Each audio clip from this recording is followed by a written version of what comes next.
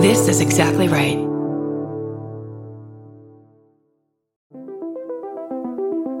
Hi, I'm Erin Welsh. And I'm Erin Alman Updike, and we're the hosts of This Podcast Will Kill You on Exactly Right.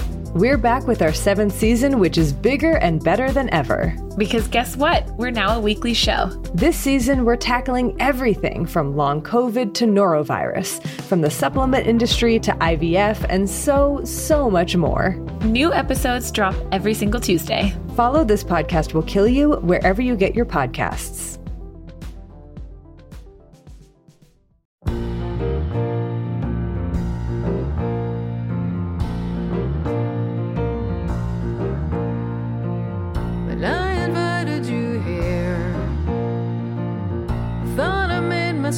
Perfectly clear when you're a guest in my home. You gotta come to me empty-handed. I said no gifts, your presence is presence enough. And I already had too much stuff. So how do you dare disobey me?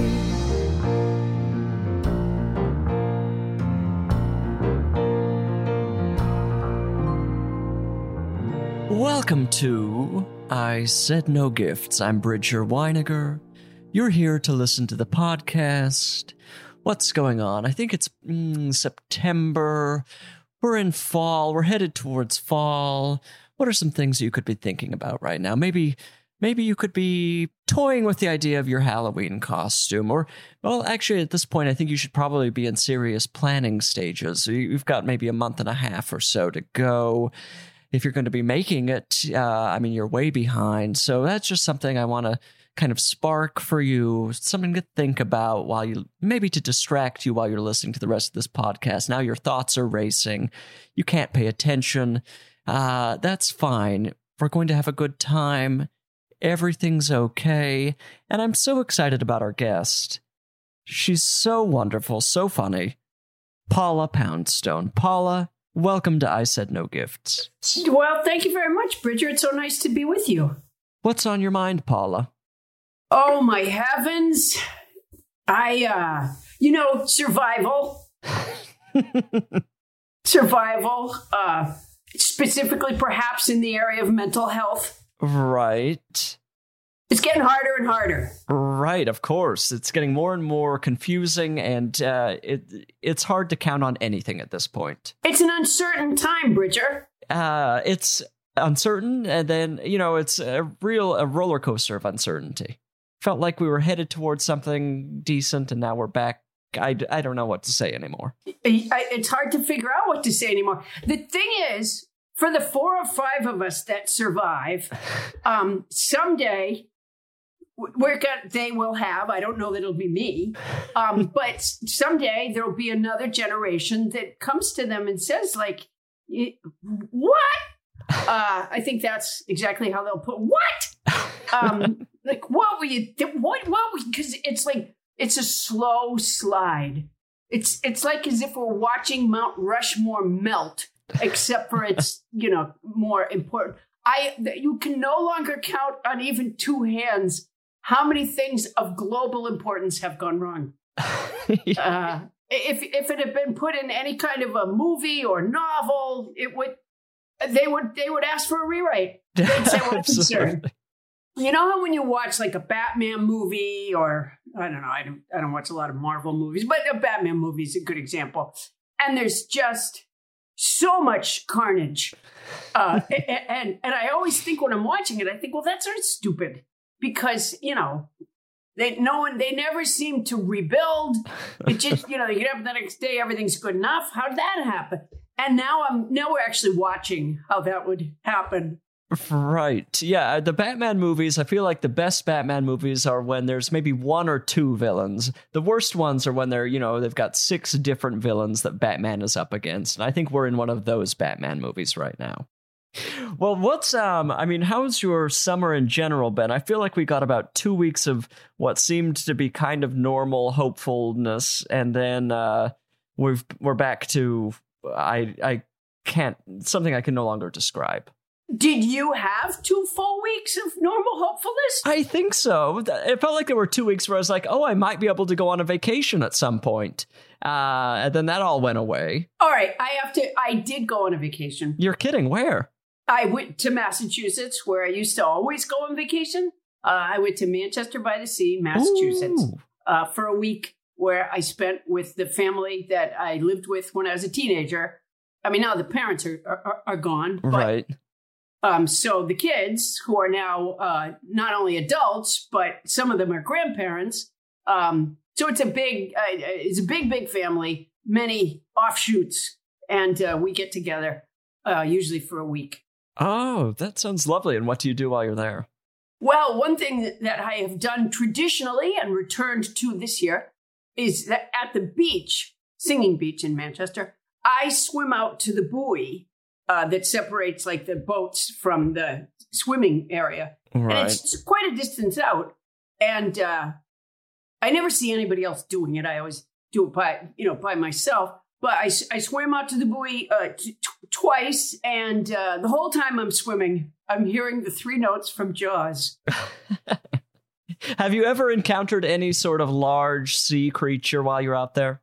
I haven't. But you know what I encountered on Twitter was that picture of a person swimming. I think actually it was in Southern California. And they're swimming along and it's unbeknownst to them, a drone camera has taken a picture of like a giant shark. Oh, you're kidding. Not far from them at all. And I don't think the shark was really aware of the person, or if they were, they didn't care. And certainly the person was not aware of the shark. Oh. That combined with Jaws 1 is enough to...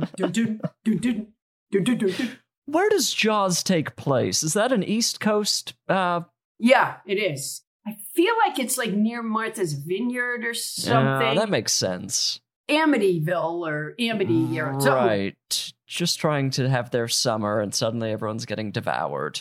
Yeah. You have to be so careful. Honestly, I have thought so much about that movie recently. Also because another film that could be a documentary, which is there's that scene where Roy Scheider takes the mayor. They're in the hospital, and Roy Scheider's kid had gone into shock. And now the mayor's there, trying to sort of pretend that he did a good job. And Roy Scheider grabs him by the collar, takes out the piece of paper that he needs to sign to close the beaches, and says, "Do it now." And I feel like that, somebody needed to do that with, Oh, yeah. Over and over. Right. And the vaccines. and you sign this thing that says everyone. Yeah, it would have been good. But, I don't know where Roy Scheider is right now, but he's unavailable. Chief Brody. That's who he was. Chief Brody. Now, are you vaccinated? I am. Beautiful. And you know what? I hate needles. I will go a very long ways to avoid, a needle. And I was not helped in any way, by the way, by all of the photos on the news and on the internet, the pictures of people getting shots. Will they stop showing that? Paula. It doesn't tell anybody they should get the shot. You can say that with your words. But the constant image of that, for somebody like me, it creates irritable bowel syndrome every time I see it. So it would, and I know there's a lot of people like me out there. So I got the vaccine anyways, despite the fact that I hate needles, because more than my hate of needles, stronger than my hate of needles is my love for people. And I want us all to be well. I don't even want the idiot anti-vaxxers to get sick. I just want us all to be well. And the key for anybody else who's like me, and maybe somebody who hasn't yet gone and done it, A, of course, go and do it. But B, the key is to keep your arm moving, not during the injection, but afterwards. You got to keep your arm moving. That's critical. And then ice it. But when you sit, afterwards, they want to make sure you're not having a bad reaction. So you just sit in a waiting area for 10 minutes. And while I was sitting there, I was flopping like a chicken. And then the whole way driving home, just flapping. It was my left arm flapping away. And other drivers were yelling, "Just got the vaccination." I said, "Yep." Look, even if you don't take Paula's little trick here, what are we talking about? A sore arm for a couple of days? Big deal. I felt like the needle of this one really didn't. It was almost nothing too. It was such a. Actually, you're right. It wasn't. And I was on like a race against time because I knew that sometimes it comes with sort of fluish symptoms. Right. I haven't heard anybody have it for longer than 24 hours, but I've certainly heard of people, having kind of a fluishy kind of a night. Right. And so I was doing my chores that day, and I have a lot of animals. I have 10 cats and 2 big dogs. Oh my God. And a worm farm. So I'm doing my chores and whatever other stuff I have to do for my work and things like that. And I'm like trying to bang out as much stuff as I can before I just wanted to go to bed early, and pop a couple of Advil, slept with some ice. But it was funny. It was like one of those movies where they keep showing the clock, and there's like, something horrible is going to happen with the clock. So I was in a race against time. So I did get to bed early and with some ice. And is that all you had? It was. I mean, I woke up a couple times, a little bit sore. I got up in the morning. I felt great. Look, I think I felt a little sleepy. And that's basically my day-to-day anyway. Yeah. Maybe I was 10% sleepier than usual. No one's going to notice me being 10% sleepier. And that was it. I mean, I feel like I'm bragging a little bit because I do know people who got a little bit more fluish symptoms. But even they were like, it's not a huge deal. And now I'm protected. No, I don't know anybody. In fact, the other thing, and this was very much like my reaction to the inauguration. I was really taken aback by the amount of relief I felt. Right, of course. And the same thing with the inauguration. I watched parts of the celebration and things, and I found myself just crying. And sure. I was really surprised because it's not like I really find it all that moving, but I think it was just the relief. And the same thing with the vaccination, just feeling like, oh, thank goodness, this part is over. But yeah, no, I don't know anybody who felt like any kind of discomfort they had or any problem they had outweighed, the value of, right. of being. It's just that the weight lifted. It's a little bit like tunneling out of prison and finally getting, to the other side. Yeah, I have a bad feeling. I have a friend who says that if she said that Eric Trump, when he's in prison, Stephanie Miller says he's gonna tunnel and then just be in like another prison cell. She's just gonna tunnel the wrong way. They'll probably end up in like his dad's prison cell, and his dad will berate him for tunneling badly. I would not be surprised. Now, you said you have 10 cats. Mm-hmm. When you tell me you have 10 cats, can you name all of them? Oh, of course. I want to hear their names. Okay, now keep in mind that you wouldn't know whether I had named them correctly or not, but I will. Well, I'm going to check into this. I will just I'm the Googling honor private system. Investigator as we speak. All right, I'll do my best here. Hardy, Severus, Theo, ShamWow, Wednesday, Harrison, Mrs. Fezziwig, Tonks, Lawson, and Nash. Wow, incredible. Yeah, that was faster than I can usually do it. I mean, when you got to ShamWow, it sounded like you were just naming things you could see in the room or something. But no, ShamWow is my only long-haired cat. Oh, that makes sense for a long-haired cat. She's aptly named, yes. Yes. And what are your 2 dogs named? It's Sirius and Mo. Oh, these are great names. Sirius is, of course, named after Sirius Black from Harry Potter. Oh, sure. Because my kids were raised during the Harry Potter years, which is also what brings us Severus and Tonks. Oh, there you go. And then my dog Mo is named after Mo Howard from the Three Stooges. Beautiful. What and nice. They're very similar. So when you're naming pets, is there a whole process you go through, or is it more of an immediate instinct you have with each animal? Oh, no. There's a process, a lot of thought. You know, when the kids were little, I have 3 kids, but they're all young adults now. And when they were little, I let them do some naming. And then at a certain point, I realized, you know, they're going to be off at college and I'm going to be stuck with Fluffy. So at a certain point, I just took naming back. I would suggest some names and then I would let them choose among them. But I'm like, oh, no. I'm not. In fact, my daughter calls my cat Chamois. She calls that cat Olive. I hate that name. I would never. It's a horrible name. I don't like olives. So, yeah, it's a horrible name. Do the cats have middle names? None do. Okay. None do, but now that you put that idea in my head, it's time to start going for it. I may have to go back to the judge and add those names onto the birth certificate. Yeah, you know, sometimes what happens is I get a name that's such a great idea that I have to go get a cat. Like what? Well, Lawson and Nash are. Oh, beautiful. Lawson and Nash, and as it happens,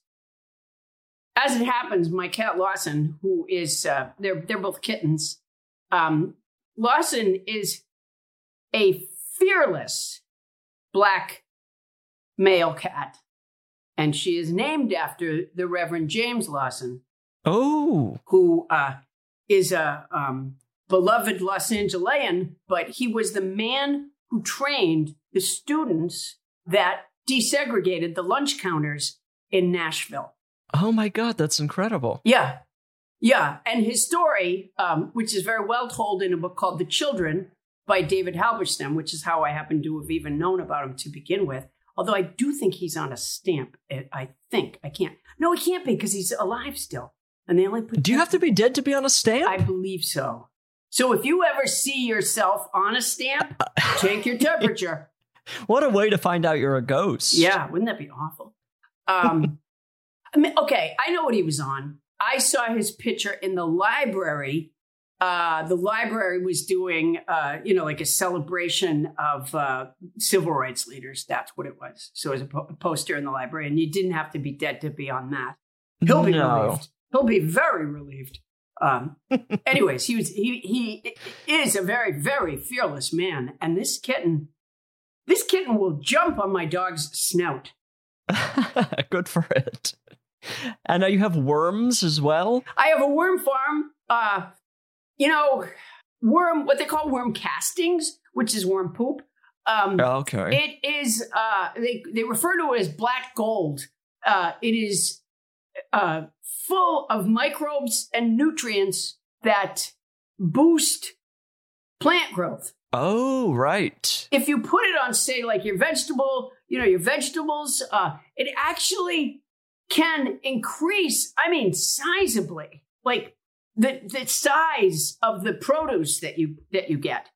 It's really very powerful. So you've got all these worms pooping somewhere, and then you're throwing this on your vegetables? Is that how this works? Well, I actually just started selling it because people that are into, I think that, for one thing, pot farmers, not that marijuana farmers, I actually kind of loathe marijuana, but if they want to pay me for the worm poop, I would. So you've become a worm poop saleswoman? I would sink low enough to engage in that kind of business engagement. Yeah. So what you do is they live in a bin, and then at a certain point, you sift the contents of the bin so that you recover the worms. You don't get rid of the worms. So you recover the worms, and then it's such rich. I was just packing some up for someone yesterday. Wow. And it's so unbelievably rich, and it was hard for me not to eat some, but I didn't. Good Lord. What a second chapter for Paula Poundstone, worm poop saleswoman. Yeah, I gotta say, I kind of, during this period, since the stay-at-home order, I came off the road a year ago, mid-March. Okay. And I've been back out doing some jobs since June. Right. But during that year and a half at home, first of all, I worked my ass off because I didn't have my normal income.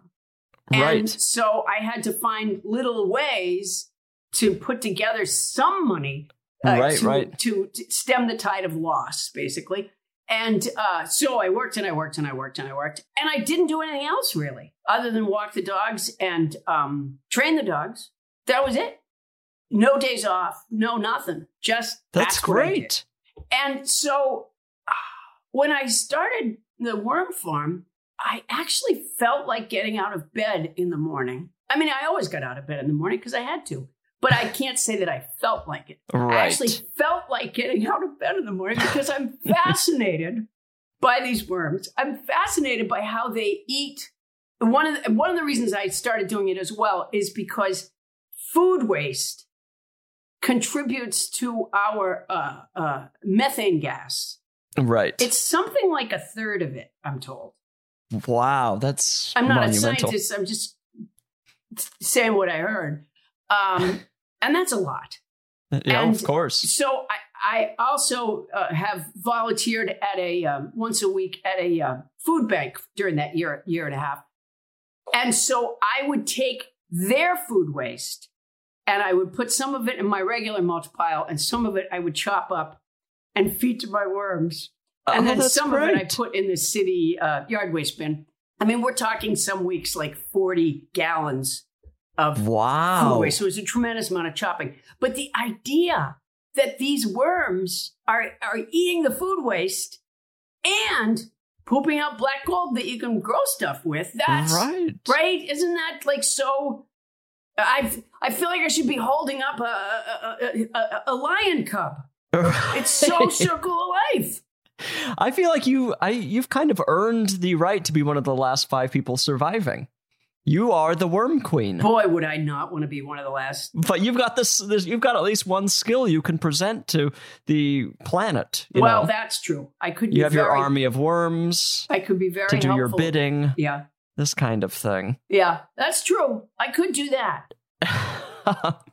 Look, I could talk to you about the worm sciences all day, but there's something else I need to talk to you about, Paula. Wait, before you go to that, I just want to say... What? Worm farming is a lot more challenging than you may realize because the tractors are so small. And okay. On Roundup Day, lassoing those squiggly little devils, not easy.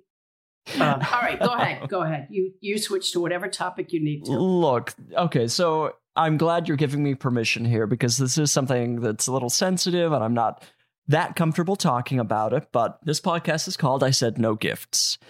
You, Paula Poundstone, agreed to be on this podcast a few weeks ago, and I thought, oh, this will be wonderful. Paula's so funny.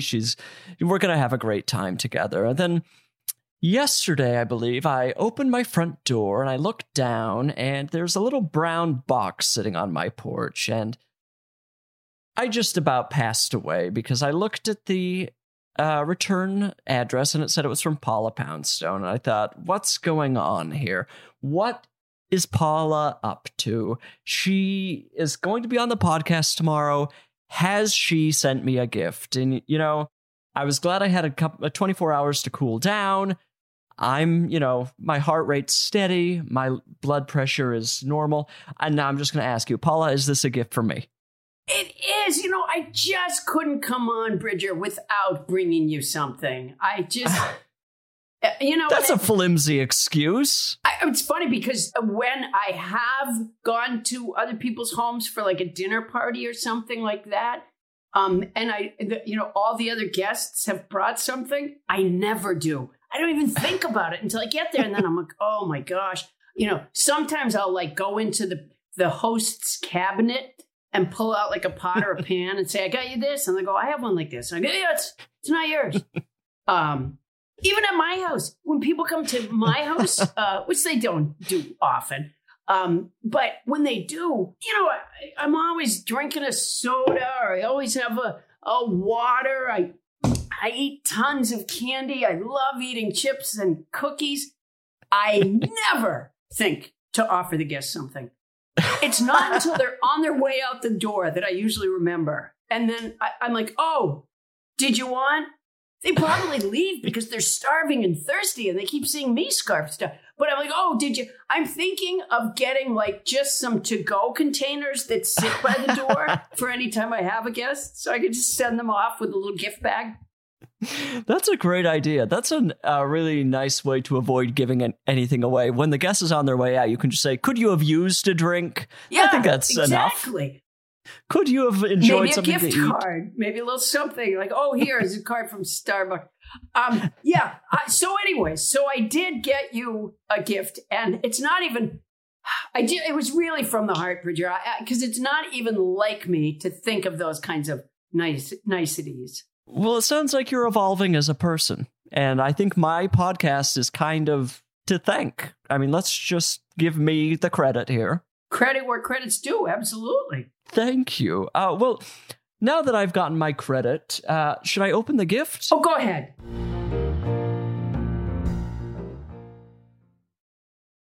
All right. It's in a little brown box here. It's addressed to me. It's got my address. We won't be saying that on the air. But let me get my scissor and open this up. You know what? You're not supposed to cut towards you, but I keep doing that. Oh, I always cut towards me. I don't want to hurt anybody else. Right. Okay, I'm getting this open.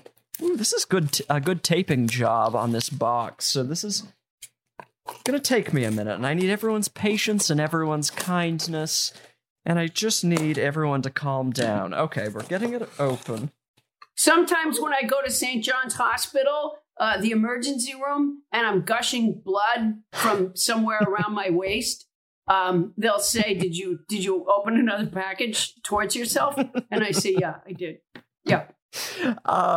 Okay, Paula, I've opened it up here, and okay, so it's in a little an earth balance.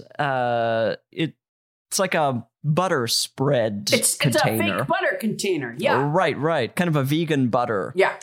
With a rubber band around it, and it has 4 Neither holes of poked those in the things top. are the gift. I mean, feel free to use them and enjoy them, but neither of those things, the fake butter container nor the rubber band, are the gift.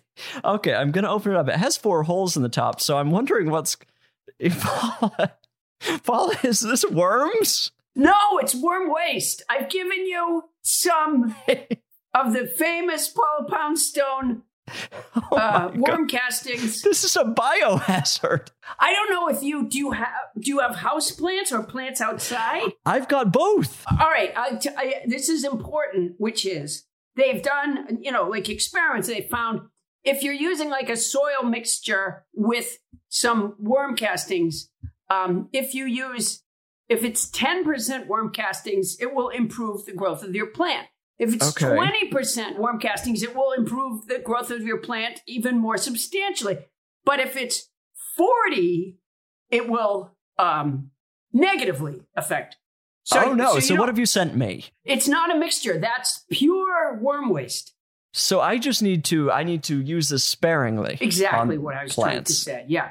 Yeah. Okay. Just sprinkle a little like around the top, say. I use it on some succulents and then when I put it on before I water them. And then that makes when you water, it goes down. All right. Yeah. So what are we talking about? For like, let's narrow this down to like 1 succulent. Do I want to put like a teaspoon on there? Yeah, if it's like a little houseplanty kind right. that the young people enjoy, yes, that'll probably be good. I'm telling you, you're going to grow the Audrey too. Oh, I would love to grow an Audrey too. I'd love to be swallowed whole by a Venus flytrap. Yeah, you're gonna feed it worm waste and then pour some water on it, and it's gonna say thank you. This could be the gateway drug for you. Oh, I would love a fertilizer gateway drug. I have my plants are in varying stages of health. I've gotten better at taking care of my house plants. My vegetable garden is here and there. It's hard to tell, but this I think could really benefit me in a huge way. It's going to change your life. I'm telling you. And you'll be calling me day and night. Can you get more worm waste? And I can. So when you're selling your worm waste, how are people finding you? Oh, you know what? I just sold my first batch. I harvested approximately 2 gallons. Wow. And I advertised it on my own podcast, which is called Nobody Listens to Paula Poundstone. And, me and my assistant, Wendell, we had talked about, how we were going to put it on the website and how we had to figure out how much per ounce or it was just so complicated and the PayPal and the Huda and the Hada. And I'm just like, you know what? I'm not going to do any of that. Here's what I'm going to do. So I looked up on the internet. I found out what commercial bags of this sell for. Right. I priced comparably. So I sold my about 2 gallons. As I just said on my podcast, I said, hey, I have my first harvest of worm waste. It's about 2 gallons. I'll charge $35 and whatever the shipping is. And if you want to do it, write to me at my website. And somebody did. And wow. So it was so easy that way. It didn't have to mess around with all this other stuff. I will say that we shipped it off to them, and I'm not certain that we remembered to get payment, but I know that we will. Well, $35 is owed to you. Well, plus the $21.90 for the shipping, because it was going to Connecticut. But keep in mind, this is my friend pointed out, this is celebrity worm waste. Right. High quality. Regular worm waste. And you know what? Some worms did go into it accidentally. They're just, the babies are so small that when you go to sift, they end up, so there might be a worm or two. Oh, I hope so. That sounds like a huge bonus. It's a little stowaway. It is. Yeah. Now, are you branding the worm waste? Is this Poundstone worm waste? I was gonna start a company called Paula Poundstone is a Poop Head just for the alliteration. Right. But I'm not sure I even have to go that far. Which, I mean, I will at some point, but these are uncertain times. So I don't know that it's really the time to invest in, a lot of packaging and... Right, yeah. So, well, I mean, the worm waste has now been mentioned on your podcast and now on mine. It feels like the PR machine is going. It's sweeping the nation. Right. This thing, we're just months away from the holidays. People are looking for gifts. They're looking for these. Really good point. What am I going to give? And they look to the Poundstone worm waste, and I think that could be the big hit of the season. You know what? I hadn't thought about that, but you're absolutely right. Well, I might have to have you over in my marketing department. Look, I'm always looking for new ways to, increase our bank account numbers. I feel like this is the one that's going to shoo you to the moon. Yeah. I'm so bad at marketing that the idea of selling something as a Christmas gift never even occurred to me. So you have a gift in this marketing. Look, I've got so many. My talents are myriad, and I'm just such a skillful person. So you bring on your worm waste to my podcast. I'm looking for ways to get it to expand the market. I live in a teeny little house, but I don't see how I don't know how I'm going to be able to stay here. We'll start packing up. Yeah, I'm going to have to move to like a worm ranch with a dude. What is a bunkhouse? We have to have a bunkhouse for my. What is a bunkhouse? I don't know what a bunkhouse is. A bunkhouse is where the ranch hands stay. Oh, wow! Well, we're learning all sorts of things this episode, and I'm excited about it. Did you read? Let's see. What's the one? The one George and the John Steinbeck book. Grapes of Wrath. No, not Grapes of Wrath. East of Eden. No, not that. The other one with the two guys who are always dreaming of having rabbits, and they work on a ranch. Rabbit Brothers. Oh, I don't think it's Rabbit Brother. Damn. I have a lot of word recall problems. I think I've had that problem for a long time, but I have to say that I firmly believe, as a result of the stress caused by everything in the last couple of years, not the least of which is COVID. My word recall is just unbelievably bad now. You're telling me my word recall, I mean, it's worrisome. I'm like, what is happening to my brain? How I can't remember. There's got to be something to help improve that, right? Is there some little game I can play on my phone that'll help my word recall? Supposedly there was at one time a thing called Luminosity, I think it was called. Yeah. Somebody told me about it, and I put it on my phone. It was supposed to be these memory games that were supposed to sharpen your memory. Right. But I forgot to use it. Oh, you're kidding. Now, you would think that, because a lot of people that I talk to say they are having that problem with word recall and with their memories. You would think that this would put a dent in the game show industry, like that you would really notice the competition lagging. That there would be clues like grapes of blank. And people are just, okay, rhymes with bath. Ding, ding, ding, path. Is it path? Ding, ding, ding.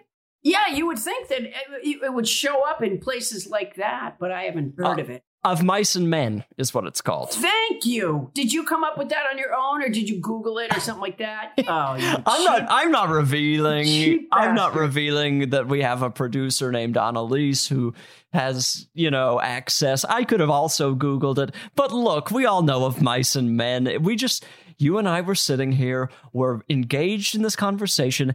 No one can expect us to know the entire Steinbeck catalog off the top of our heads. I think of Mice and Men should be a fairly easy grab.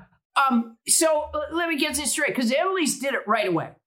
I mean, just no time went by where you were not flapping like a fish on a dock for very long.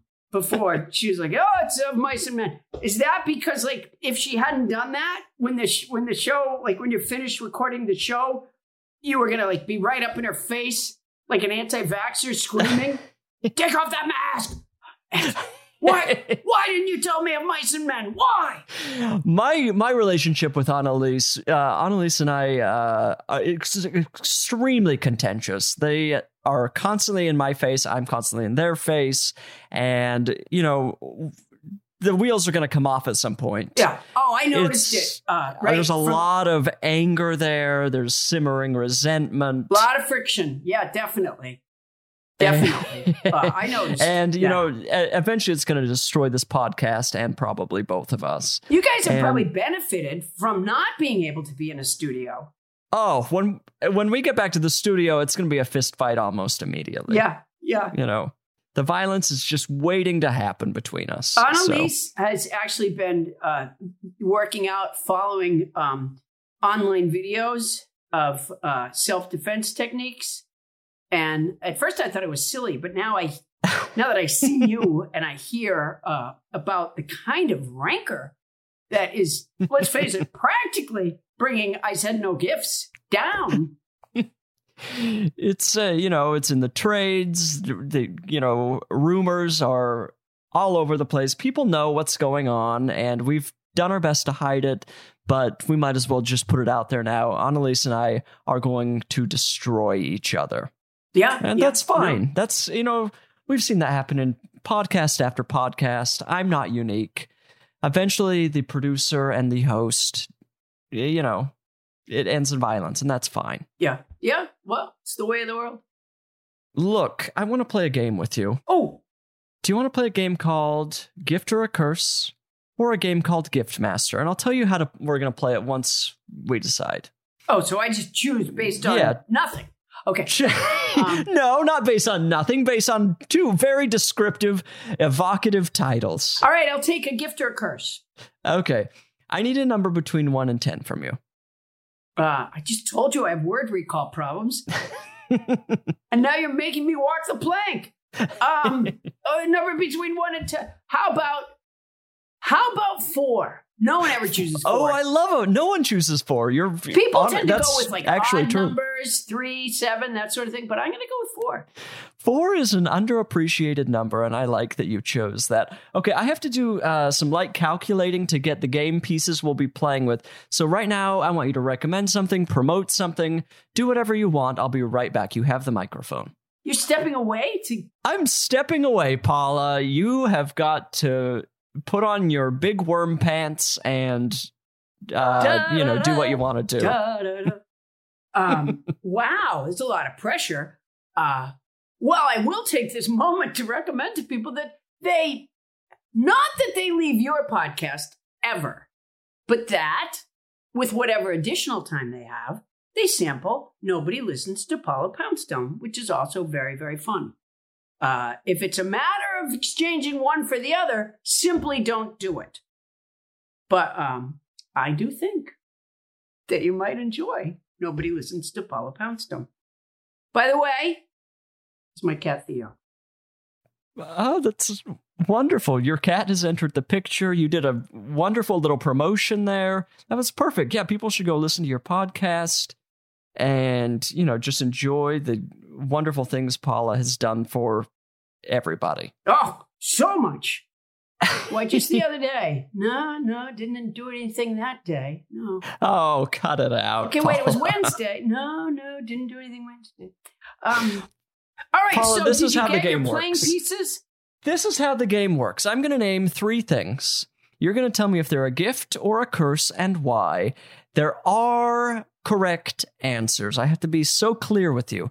You can fail this game. You can lose miserably. Oh, good. And then it kind of ruins your evening, and then your ruined evening will bleed into tomorrow, and tomorrow will probably be ruined for you. And then it could, just erode the rest of your life. So just be careful. Yeah. Wow. I tell you something. As far as things that erode the rest of my life go, it's going to have some competition. Okay, well, first up, this is a listener suggestion. Someone named Lizzie has written in and suggested gift or a curse, chili cook-offs. Oh, curse. And why? Oh, maybe I changed my mind. Maybe they're a gift. People are happy at a chili cook-off, so I guess that's good. People like it. Makes somebody wins and they feel good about their chili, and the other people, well, they become bitter. But okay, I'll say it's a gift. Great job. I mean, you said curse initially, and I thought, wow, Paula's gonna start off on such a wrong foot, but I of course think a chili cook-off is a gift. I don't know that I've ever been to a chili cook-off, but the general concept to me seems very fun. I love to eat chili. I love to sample, and I love to judge people. I love to watch people win and lose. It's fun for everyone. I'm not going to be bringing my own chili to a cook-off, but why not? I think it's a good time. I did go to a chili cook-off one time. I was at the Texas State Fair in Dallas, and I was there like covering it for some show. And as part of what I did attend a chili cook-off. I didn't think of that until just before I reversed my answer. And then I remembered that overall, it was a happy experience. Yeah, I feel like everybody goes into a chili cook-off with a good attitude. I mean, I have no complaints about a chili cook-off. I mean, maybe once I actually go to one, I'll have a whole list of complaints. I do think it's going to give you a lot more data. Yeah, I've got to investigate. But good job. You've got 1 for 1 so far. Next up, gift or a curse, punctuality. Oh, gift. And why? Well, because planes don't wait. That's one reason right there. Something I've had to actually articulate to my adult children. Yeah, the plane doesn't wait. I think it's a matter of expectations sometimes. If you say, we'll do it at 2:00, and then you're not doing it at 2:00, it throws people off. It disappoints people. It creates anxiety. And there's something about dealing with somebody that is punctual that takes off a layer of stress. Paula, fantastic. Absolutely wonderful. I'm on the same page. I think punctuality is an absolute gift. It may be my only skill, being able to be to places on time. The one thing I can say I can do pretty well is be there when I said I'm going to be there.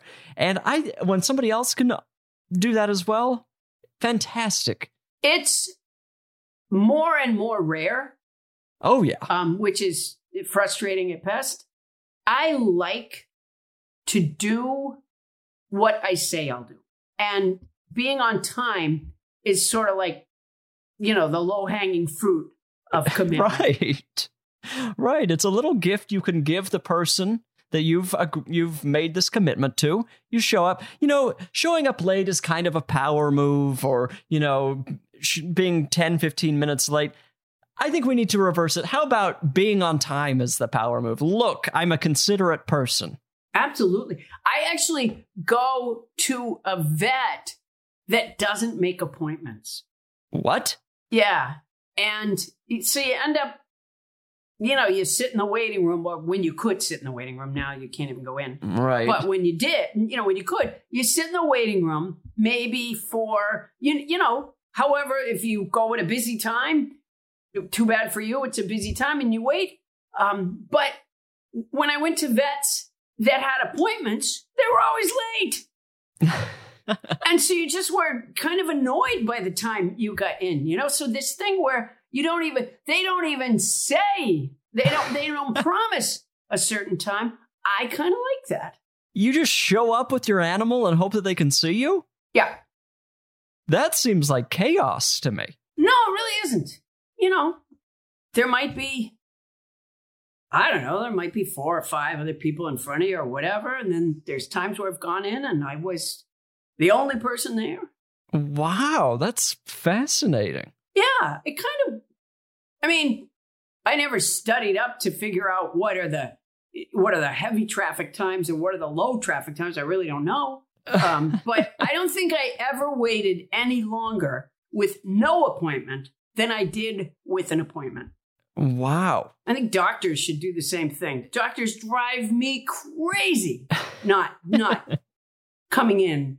They do that thing where a nurse comes out, walks into the examining room, and they tell you to put on some gown, which is totally unnecessary.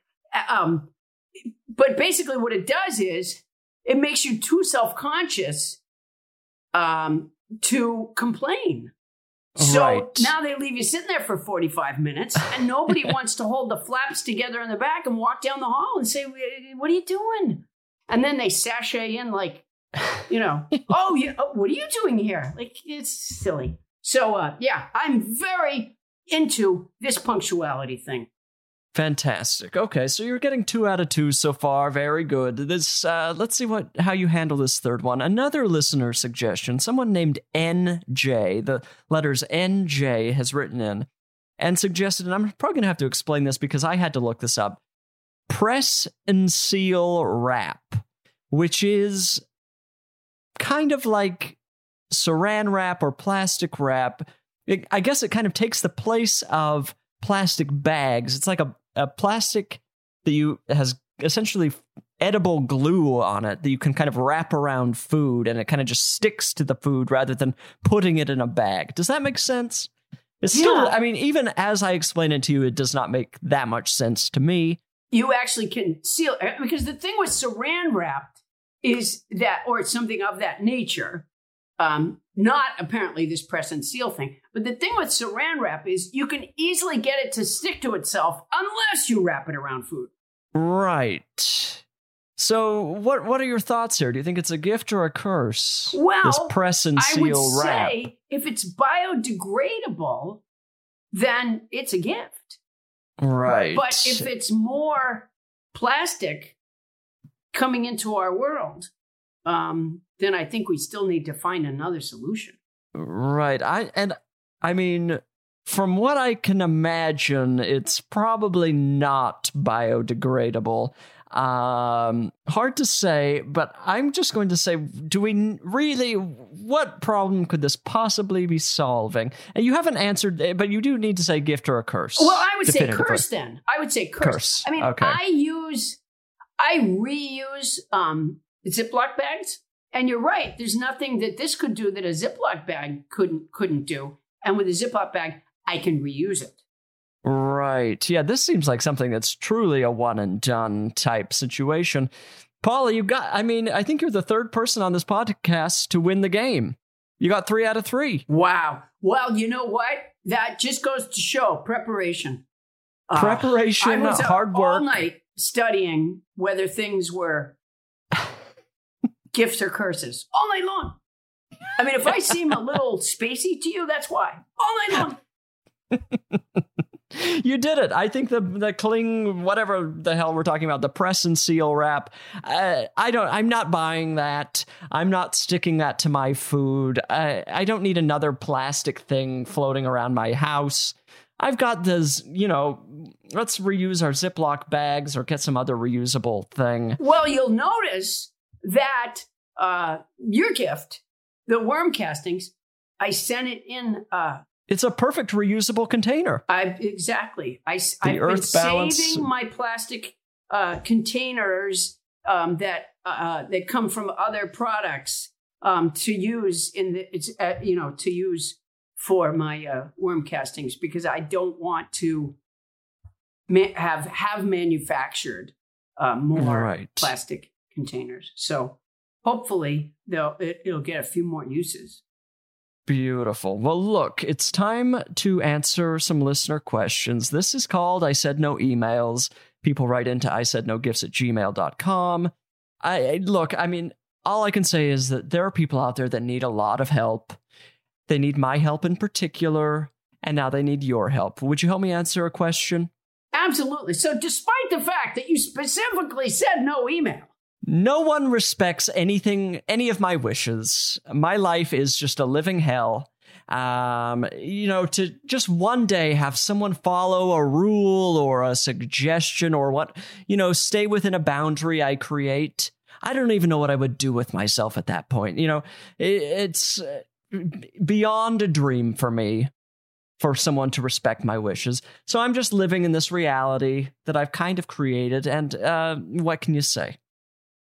Let's look at this thing. It says, Bridger and esteemed guest. So that's a nice little compliment for you right off the top. Yeah, very much so. They didn't know it was going to be me, but I'll take it anyways.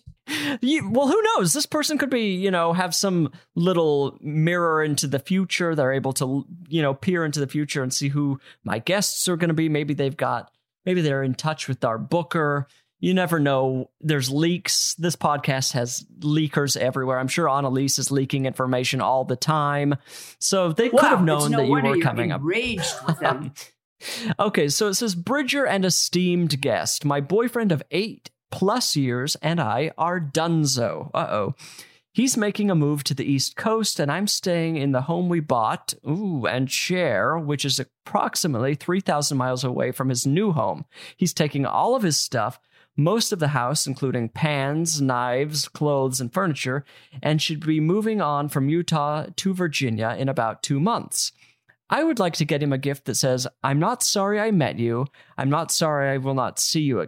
What? Let me read this one again. I'm not sorry I met you. I'm not sorry I will not see you again. Okay. Oh, I see.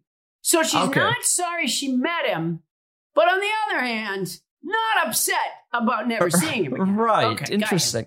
So about him, he loves cooking, hiking, mushroom hunting, ice cream, and pornography. Okay. About us, we have no kids, a cat, and mostly just stare at the TV together. What's an appropriate gift to celebrate 8 years? When my last boyfriend and I broke up, I drew him a comic book of our relationship. Thank you, Betty. The question has gone directions I could not have possibly imagined. This is a real weird gift-giving situation for Betty and her now ex, who's moved across the country with what seems to be all of their pans, knives, clothes, and furniture. Yeah, it never occurred to me, because I don't have relationships, it never occurred to me that it was appropriate to give a breaking up gift. Right.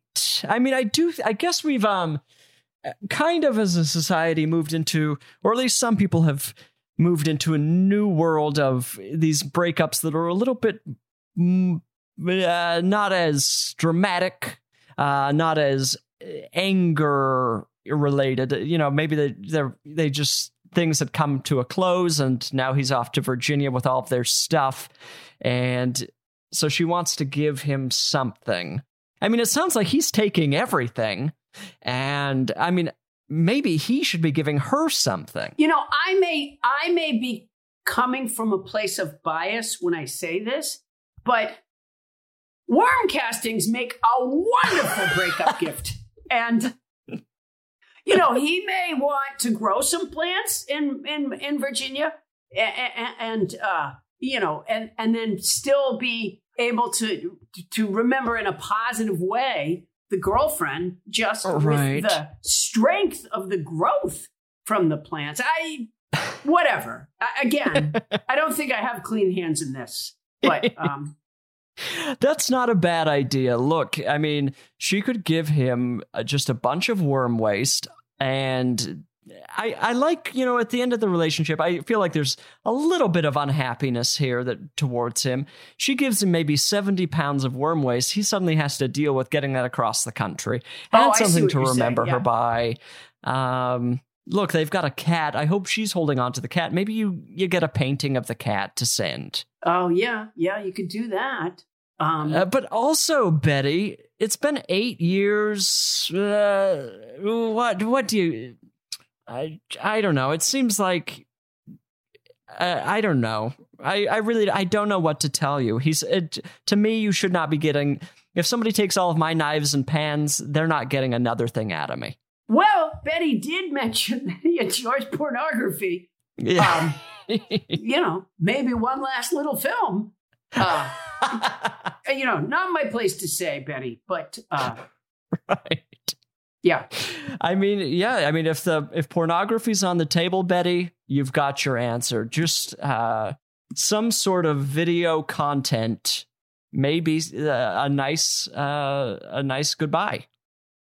Or even just like, you know how you have, okay. The people at Wait, Don't Tell Me one time gave me this little plastic button that you push. And when you push the button, there's a recording on it. And in fact, it's a recording of Peter Sagal, who's the host on the radio show Wait, Don't Tell Me. It's a recording of Peter Sagal doing a turkey gobble, which made me laugh so hard when I heard him do it. And so they made me this little recording. You push it, and it goes, whatever it is, right? So maybe, Betty, just get one of those little devices and record some heavy breathing. Not a bad idea. You know, it's... There you go. Yeah, I mean, it's, you know, it's the bough of a tree, not the whole tree. Right. You don't want to give the whole tree. Nah. The little button, he can take that to the office with him. He's got that on the airplane on the way to Virginia. Exactly. It's the perfect gift. We should all have one of these buttons. And so, Betty, you've got your answer. And move on from the relationship. Everything's going to be fine. Paula, we did an excellent job. We gave Betty all of these suggestions. You won the game. You've kind of, you know, this is really, you've done it all here. You've launched a worm business. I feel like the grand marshal of the I Said No Gifts parade. I think it's time we have an I Said No Gifts parade. I need to start figuring out how to produce that next. So everyone look forward to that. Well, Paula, thank you so much. I'm excited to get my plants moving here with this worm waste. I mean, I hope that I don't kill all. I mean, if I destroy all of my plants, you're going to be hearing from me. Yeah. Well, again, not more than 20%. Not more than 20%. Okay. In the mix of the... Right. Okay, I'm going to do that. I've had a wonderful time with you here. It's been so nice talking with you. And Sorry I sent a gift, by the way. I know you said no gifts. I just couldn't. It's nice to hear an apology at the end of the podcast. And listener, this is the end of the podcast. Just a reminder that you can listen to this podcast on Apple, Stitcher, Amazon Music, or wherever you get your podcasts. I'm glad you were able to be here. Hopefully you'll tune in next week. Maybe we can continue this relationship as the host and listener. Maybe not. It's really up to you. I just put this out there and you get to do your own thing. And the relationship feels a little lopsided in that way. I'm just going to say it. But what am I going to do? Have a wonderful day. Goodbye. I Said No Gifts is an Exactly Right production. It's produced and engineered by our dear friend Annalise Nelson, and the theme song is by miracle worker Amy Mann. You must follow the show on Instagram at I Said No Gifts. That's where you're going to see pictures of all these wonderful gifts I'm getting. You have to see the gifts. Listen and subscribe on Apple Podcasts, Stitcher, or wherever you found me. And why not leave a review while you're there? It's really the least you could do considering everything I do for you. And if you're interested in advertising on the show, go to midroll.com/ads. When I invited you here, thought I made myself perfectly clear. When you're a guest in my home,